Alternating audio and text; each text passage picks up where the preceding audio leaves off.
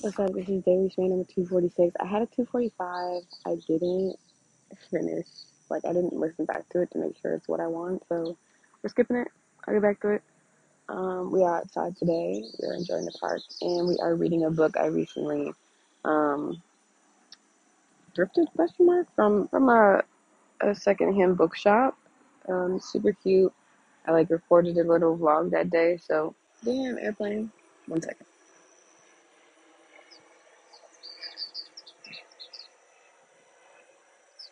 All right, man. All right then. Okay. So, anyways, back to the book. It is called "Love Is Not Enough" by Bruno Bettelheim, I believe. Not gonna lie, I've obviously never heard this shit said out loud, so I believe that's how his last name is pronounced. But regardless, I honestly just fell in love with this old ass cover and this old ass and just like the phrase on the title. Had no idea what it's about. Didn't care. No jacket, no sleeve. It's just it's the nasty kind of old like actual book skin or whatever the hell. Um, and let's see, it was copyright 1950 by the Free Press. Um, yeah, man. I didn't know what it's about. I just got it. Damn, another one? Uno momentum. And who's to say it's even loud for y'all, but it's really just a personal issue I'm having with that noise. Because we're already in nature. There's enough noises. I don't need a giant metal fake bird, you know, along with the real birds who, like, I'm in their crib, so it's like go crazy. Um, anyways, so back to the book. The surprise part, right, that I'm trying to get to is it is about child rearing, or not even that. It's about abnormal child psychology and observations. Um, basically, there is I think University of Chicago had a side school for, basically uh, abnormal children who have been in psychological distress. Parents send the kids away type shit. And I really have only gotten through the introduction so far, but I'm in love with the book already because I'm just like, bro, yes. Um, that phrase, love is not enough, like I say it the most, obviously in a romantic context. Um, but no, like when something's true, it's pretty much true. And it's such a good principle. It's such a good thing to remember. Um, and specifically, I just wanted to like touch on what I just read. So there's a lot of great, just in the introduction, there's a lot of great examples, but what I just read is on page 10 of the introduction. It says, well, I'll do a little bit of background. There is the talk about how modern, and in this case, it's like 1950 modern, child rearing has kind of overcorrected into outside of like the authoritarian, like kids can't talk, kids gotta shut the fuck up, doesn't matter what they think or feel, to a like overly permissive, um, sort of like decision to raise kids by like resisting the urge to control them or like overly pushing certain freedoms and things like that, which of course like in 1950 it's still not, I don't think, is as wild as it is right now in terms of permissiveness. But one this example that he like brings up here, it's like it says it is less on page 9, it says it is less the adult's actions than the way the child tries to interpret or explain his observations to himself, which may interfere with his normal development, much more so than the facts of his training, which may have been rigid or permissive. um, the details of how people discipline or rear or restrict or um, and not even how, it's like the discipline, or no, yeah, the level of discipline, the level of restriction, the another one, um, the choices you make in what you will or will not allow with your child are one thing, and honestly there's just cause for a lot of different things. But studying what in general, studying of normal psychology or any sort of like um, even if you're studying medical illnesses outside of cognitive psychology, if you're like people study diseases in a preventative and like diagnostic way, but it also teaches us about how the body in a objectively, air quotes, healthy way would prefer to interact, or how it would, or like, you know what I mean, we're reverse engineering stuff when we study the abnormal to try to create a capsule of healthy, which that concept in and of itself obviously is problematic and not inclusive, but one problem at a time, right? So, anyways, the example that comes after this is talking about cleanliness, and like society's taboos against getting dirty and allowing kids to be dirty, and how like a lot of people at this time period when it's written are trying, especially a lot of like new psychologists are trying to encourage people to let their kids play in dirt and like like resist that classic urge to like tell kids they're not allowed to play with dirt when they have a natural tendency or a natural desire that they would be suppressing in order to do so. But um, it says on page 9 again, but when adults are not too sure about it within themselves, they try in their actions to rely on what they know about problem children in general, rather than to trust their spontaneous insight into a particular child's needs in that moment. So that's talking about how, basically saying like noobs in like the child psychology area in that time period are like, yeah, no, let's let these kids play with dirt. Like, let's be radical. You know what I mean? People are always trying to like overcompensate in some ways, but again, even when you come from, he's basically pointing out, even when you come from that, like, oh, most kids don't get to do what they want. Let's give them this thing I think children need instead of like paying attention to the moment. So I'm gonna read another passage, starting on page 9, and it'll end on page 10. I'll try to be quick. All right, a child who has formerly been overclean but has already started on his way towards the breakdown of his defenses may hesitate about getting himself dirty if he is playing with wet sand, while at the same time wanting to do so. Unable to solve this conflict, he will probably look to the adult for guidance. But suppose in this case that the adult has not entirely solved the conflict between his own childish desire to mess with dirt and the demands for personal cleanliness that we make in our society. Freaking underline, bro. He will then find himself either defensive about the need to clean or defensive about the child's air quotes right, or not air quotes, right to get dirty. But since he is working in a modern therapeutic institution, this is the allegation in this example, he will be convinced that it would be better for the child if he was encouraged to dirty himself. So there is little doubt that his overt attitude will be one of permissiveness towards the child about dirt. But this is the part like that kills me, bro. Yet because of his own unsettled conflict, this conscious behavior will be flavored by unconscious tendencies. If I could tattoo that on my forehead, which I understand I could, obviously this is expression. I don't really want to do that. But that outside of child rearing, like literally if there's anything that I feel like probably theoretically most people can understand, but in practice it is the most obvious um, dissonance that I feel in my relationships to other people, watching other people's family dynamics, everything. It is that the idea that you can overcompensate for unsettled and unhealed and unaddressed and unaccepted internal conflict by just making the right conscious choices is exactly how the most intuitive of our beings and the most truthful of genres, which is like nature or children, like the most pure environments will, without fail, still be able to recognize your unconscious flavoring, no matter what your conscious activity is. And so that's why I love, the study of children, and I love um, environments that are stripped of a lot of societal things, mostly because like I don't be fucking with society. It's got a lot of conflicting things to me. A lot of things like don't make sense, right? But I also think that anybody that is kind of like on a journey of like really seeking truth within themselves, anybody that like makes that a standard for their life, you get less and less tolerant, or you're at least more and more sensitive to that level of conflict when the subconscious feelings are palpable despite a conscious choice to present a certain way. Um, so it's like I'll do the rest of this like little section. So I'll start with the part that I underlined. Yet because of his own unsettled conflict, this conscious behavior will be flavored by unconscious tendencies. Period. The fuck.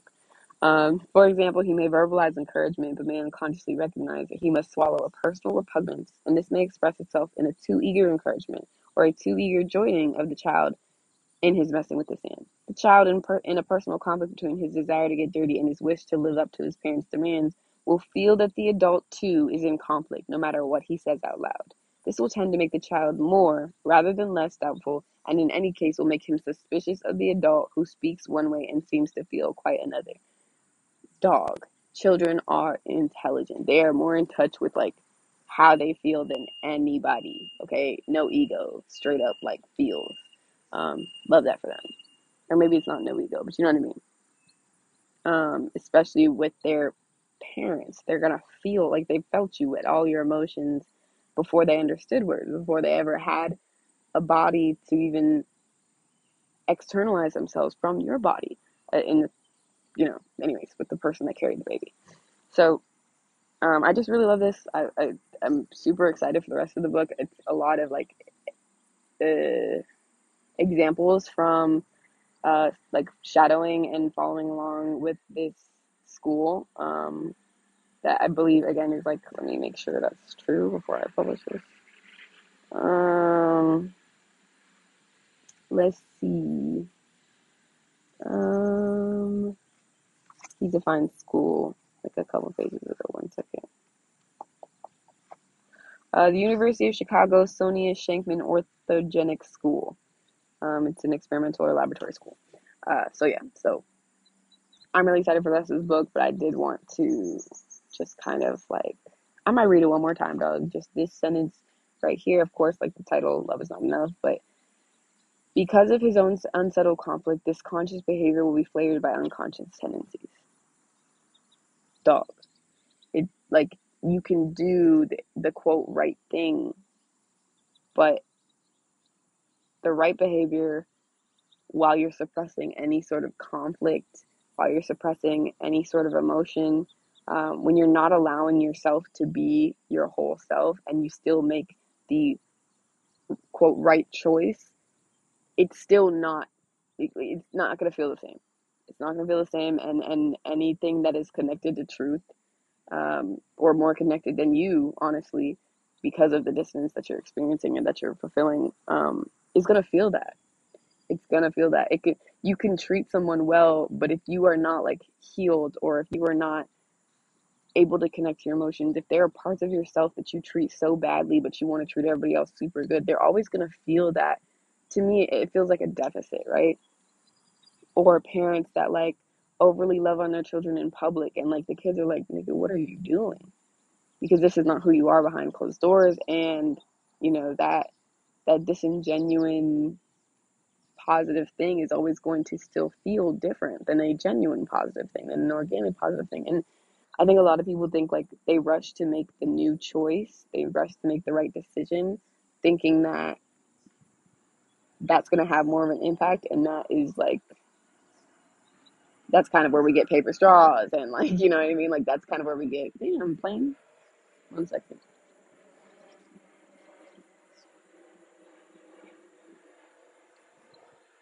All right. I gotta go soon. It is 9:24. But I'll wrap it up.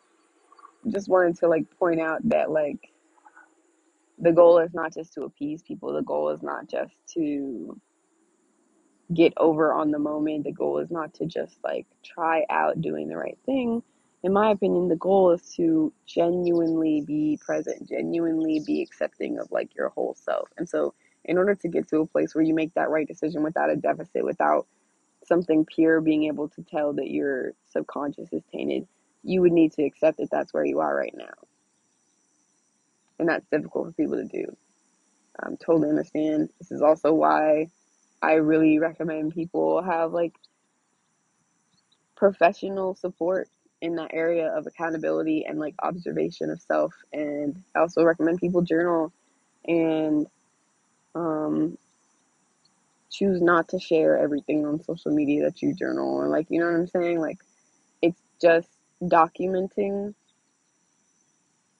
Even if you're not able to like strip down yourself in your journal all the way and like you still kind of perform, you still kind of like censor yourself, starting to document on a regular basis is priceless in terms of like at least being able to count on your like to count the patterns, to look back and be like, how do I describe that situation now that I'm over it? And I could tell like I was downplaying it, or like, you know what I mean? Like, it's just to be able to decipher yourself, especially before you have children, especially before you try to love someone, especially before you try to consciously be something for someone else, be a safe space, be this, that, and the other. Like, that people can feel when you've done solo work on acceptance and love within the self. People can feel it. people can feel it because I know the difference in my own interactions, as well as like there's obviously documented research on this, but like one of the most beautiful things anyone ever said to me, and I think I've said this in a few episodes, is my friend Candace. Shout out Candace, bro. Um, she said when I say no to her, it feels like love. Like I stand on that shit, and like she, even when I'm like she's being denied something, or like I'm um, basically not agreeing to whatever, or like not appeasing whatever it is, whatever I'm saying no to, because of why I'm saying no, it feels different. It feels different because it's not this like defensive knee jerk. It's not ego. It's, you know what I mean. Like obviously I have ego, um, but it's like that meant so much to me, especially because it's like I consider Candace to be somebody I like admire and look up to. I obviously don't like want to put anybody on a pedestal, but um, to have someone much more accomplished than me, much more um, societally adjusted, much more like productive, and all these things that I feel like I'm lacking. Really, genuinely, that's something I have to work on. Right, accepting and loving my value despite X, Y, Z, but that's not even it. Like to me, it's just like there are people who I feel like are more successful than me in a capitalistic or societal or just traditional way, or even just the way that like I was taught success is, and this, that, and the other. So it's like for the most part, I was told by people in that position, the position of like somebody I admire for their productivity or their accomplishments or this, that, and the other, that I can't tell them no because bitch, is it raining? It's not. Is the wind making all the water come out the tree? No, it might be raining. We don't know. We're gonna wrap it up anyways. But basically, like I was kind of like that feeling of knowing somebody is saying no with love was not prioritized. Um, and so like to be acknowledged by someone who I feel has like a better grip on how to be an adult, to be acknowledged for something I worked on that doesn't have tangible dividends, like that doesn't have like a capitalistic value. Like the work I did was for me, and I did it instead of many times I did a lot of things like right now instead of straight up like rise and grind, like whatever, I needed to come to the park. There is no receipt. You know what I mean? Like there is no ROI I can show anybody that says like this is more important than a 9:30 being at my desk.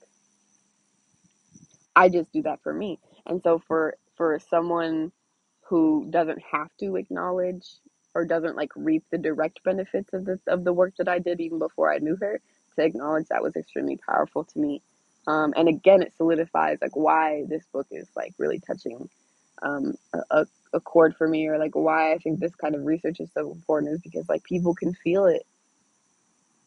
The word can be the same. Two people can say the exact same thing. People can do the exact same behavior, but people and the child in you and everything like that, like your inner child can feel it. That's another thing too. Like just briefly, like when everyone's using these terms, bro, we're using these psychological terms, and we're using positive psych terms, and we're using like inner child work terms, and we're claiming to be do my inner child is screaming or happy right now. Like that's cool. I'm not saying it's not, but I am saying that granting yourself play without doing any of the emotional work on like what your inner child needs to feel safe is going to just be the same as when an adult does not tend to the child's like needs and self-worth, and like does not talk to the child about like how to accept things, and it only does play. Like if you're only a playtime kind of guardian, that does like children feel that, and that's what you are. You know what I'm saying? So it's just like even if you're not like this research and things like that, it's not just about like external children. It's not just about like how to be a parent, how to be like a leader in a workplace. It's also just like your internal parenting and the internal work you need to do. Like if you have some sort of subconscious conflict with some of these like integral principles of like cleanliness or play or guilt free, time alone, things like that. Not, 8 times out of 10, like that shit it was probably began or registered or like the seed was planted for that dissonance in childhood. And so it's like, can't emphasize enough, like reparenting yourself before you have a kid. Like, damn, like what if you didn't have to do this work of like fixing your conflicts in front of your kid?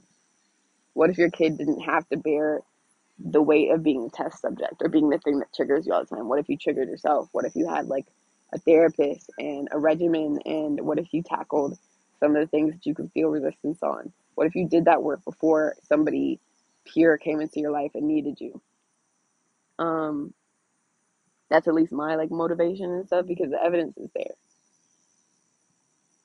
And there's a bunch of adult relationships and there's a bunch of interactions you're going to have, and there's your own inner child that's already bearing the brunt of you not doing the work, in my opinion.